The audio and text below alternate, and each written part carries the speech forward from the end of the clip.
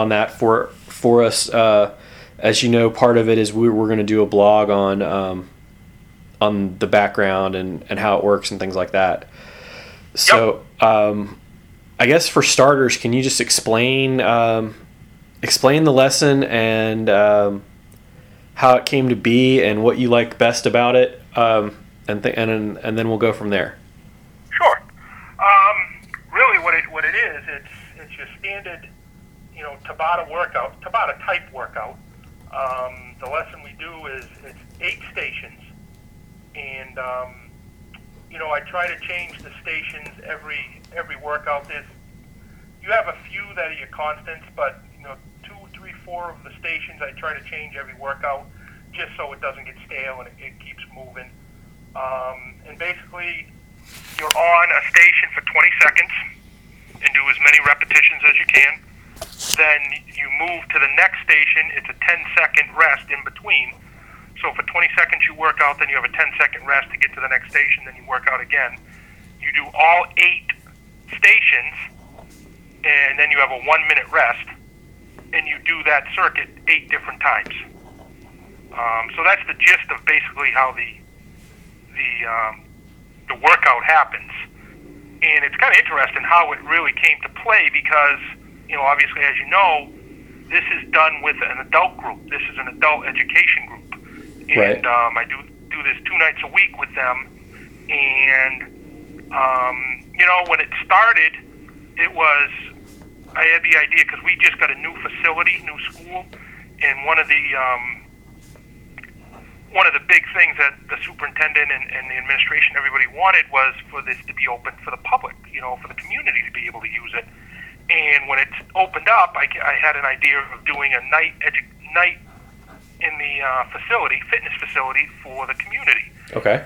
So we started to do that, and as the people came in, I really didn't have a plan for, like running a regular class. It was more come in, we'll do whatever you need to do to fit your needs, and this kind of just grew out of what they wanted to do, and it's kind of evolved because of the people in the class. They'll come in and they'll say, one group really wants to work on their cardio, one group really wants to work on their triceps, one group really wants to work on this part of their body, and I try to incorporate those type of exercises in the Tabata workout. And, so it changes, it's very fluid, and it's all based on what they want to get out of it. And, it's nice because, and it's nice as a teacher because it really makes me think because it is it's a adult group. So you're dealing with, multiple, some people have knee issues, some people have shoulder issues, some people have back issues, some people are in really good shape, It really makes me do all the different levels. So I have multiple exercises and modifiers at each station to accommodate the needs of each individual in the class. So it is really kind of interesting the way it's evolved. So it's kind of like personalized learning in a circuit. Exactly. Yeah. Yep. And they choose whichever level they can compete at to their best ability to push themselves as hard as they want. So it works out great. And I'm not just saying this because it's the IHTs, but we use the zone monitors with this group, and it has been an unbelievable motivational thing for them. It pushes them. They check out their results after class. They have competition between each other. A lot of times I have like husbands and wives competing against each other and seeing who works out the hardest, who burns the most calories. Making sure they get into the yellow and the red zone and stay there. And if they're not there, you'll see them working harder. And another nice thing working with adults, sometimes when they know they're at their target or max heart rate, they slow down. So it kind of works on both ends of the spectrum. Okay. So it's really been a huge asset for what we're doing in this class. And, they can't speak highly enough about them. And the first thing they do when they come, they put them on and they get going, and they it's been really, really positive for us. That's great. Okay, so would you is it fair to like compare a Tabata workout to like high impact intensity training? Sort of. Yeah, I would think so. Yeah. Okay. Yeah. It's definitely,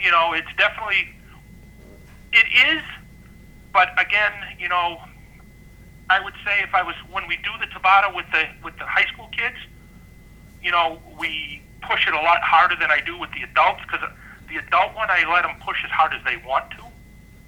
But they're all there. They're very highly motivated. Right. They're there to work out. So they push themselves extremely hard. So yeah, I would definitely say so. Okay. So that's a great transition, because I was going to ask, all right, how do you roll this back down and do it during the school day with your students? It's really kind of funny, because a lot of the stuff it actually goes the other way, because a lot of the stuff I do with the adults in the night program is things that we have, like exercises and things that we tried during the day with my students. Depending on what exercises, it's like, oh wow, this is a great exercise. We'll use this one tonight and see how it works with the adults. So it kind of goes back and forth. It's really like an ebb and a flow between doing it during the day with the kids and doing it at night with the adults. Obviously, there'll be a few more modifiers at night for the adults, mm-hmm. but we do transfer a lot of the exercises from the day to the night. Okay. And you have high school students, so... We do. We're 9 through 12. Yep. Okay. Do you envision this as something that is easily adaptable for even middle school and elementary school kids? Yeah, I think so, because you can adapt what exercises you do. And I did see on some of the other videos that a lot of people did do very similar stuff. Mm-hmm. And it just, with the Tabata style, it's 20 seconds on, 10 seconds off. You could do 15 seconds on, 10 seconds. So you can always play with the time. Right. You can play with the number of rounds you do. Okay. And you can, or the number of stations you do, depending on time of class or number of students. The 8 stations fits real well with what I do. If I had a bigger class of, 20 or 24, you could put 9 stations in. So you can add a station, take away a station. It's very adaptable to, I think, anything or any group. And where it's more body weight and not, heavy machine weight lifting type of thing. Okay. You can really, I think, you can adapt it to any level, all the way down to elementary school, because you can do push-ups and sit-ups and jump rope and, box step-ups. And right. A lot of the stuff that we do, I think you can do with any level or age group. Okay. You mentioned how the adults are engaged and how they're pushing themselves. What's the how are the high school kids engaged with this circuit? It really depends class to class, but overall, pretty well. They like, I think, and I've been teaching physical education for almost 28 years, but I think they overall like this type of class better than your traditional old school physical education class. I think they like individual workouts, and they like to push themselves as hard as they feel like pushing themselves that day. Mm-hmm. So for the most part, they do enjoy this workout. I mean, every high school kid's going to complain. But I think overall, I think they really do enjoy it. And, we rolled out the bands with them also, and you can see them. And I remember when I talked to Jen before we even got involved in this, and she would say that you would see a kid look at the band, and he's not where he wants to be, and he starts to do jumping jacks. Well, it's true, because I've had that here. Kids will push themselves to get up into that zone. So it's a great motivator, and this is a great workout that they can do to push themselves like that. So would you consider this one of your go-to workouts for your students? think so. Yes. Okay. Just because it's so adaptable, and you can make it as hard as you want or as easy as you want, depending on what exercises you want to put into that circuit. So yeah, I would definitely think so. Okay. So what's your best advice for other teachers who don't have a program like this for their physical education classes that want to take what you've created here and implement it?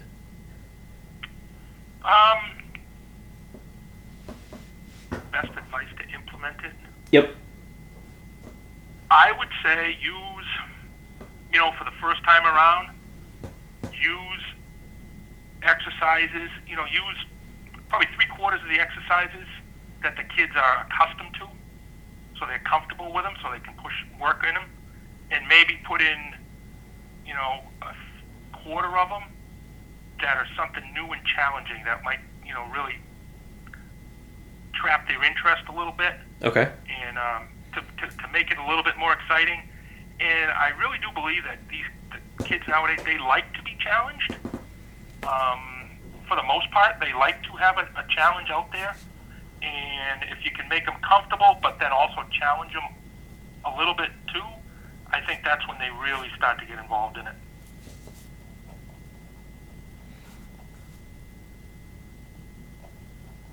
Okay. Hang on one second. So tell me a little bit about your background. You said 28 years now. How did you get interested in teaching physical education? Really, obviously, back in high school, I was a 3-sport athlete. Sports were, everything I loved to do. I enjoyed physical education, and I had some great mentors when I was in high school. And, it just seemed to be the thing that I wanted to do. I could never see myself sitting behind a desk. I wanted to be active and moving. Mm-hmm. And, it's enjoyable working with young adults. And, it keeps me young. It keeps me motivated, and it's an enjoyable profession to be in. What were your sports? In high school, I played football, I did basketball, and I did track. Favorite? Favorite was football. What position? I was an offensive line. Okay. Did you play beyond high school? I did. I played in prep school and I played at college. Where was that? Springfield College. Okay.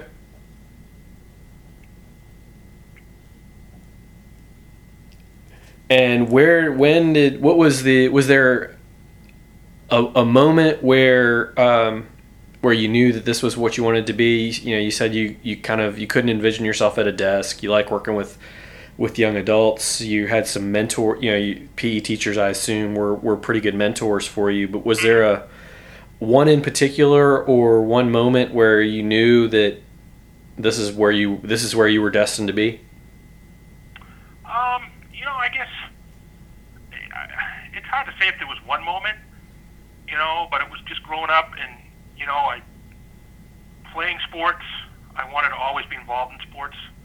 I've been coaching my whole career, and the physical education and the coaching always goes together. Okay. And then, knowing that I wanted to do that, and, when I taught for 10 years at a prep school, and at a prep school that I taught at, it was, you were required to teach and then do something after school. So that's kind of when I got really involved in, the teaching and the coaching and tying everything together to make the whole process, okay, per se, of an education for students. And I really truly believe in all of that, and I think it's real important to have these kids be involved physically also. And it's something after school in the school.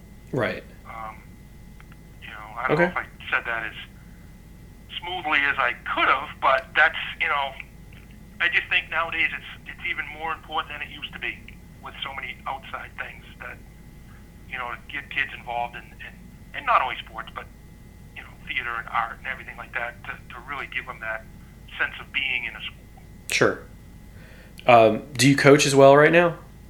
I do. I'm the head football coach, Okay. and I coach indoor and outdoor track. Awesome. All right. I do a lot of work with football coaches down here. I'm also a sports writer, so Oh, okay. so yeah, gotten to know a few of those guys over the years. Now, whereabouts are you? We're in Austin. Austin. I'm trying to think. A good friend of mine from Springfield College, Bobby Wager. Arlington, I think. Okay, so he's right outside Dallas. Yes, yes. Yeah, so that's about 200 miles north of us. Oh, wow. Okay. Yeah. You don't realize how big Texas is, right? My kids laugh because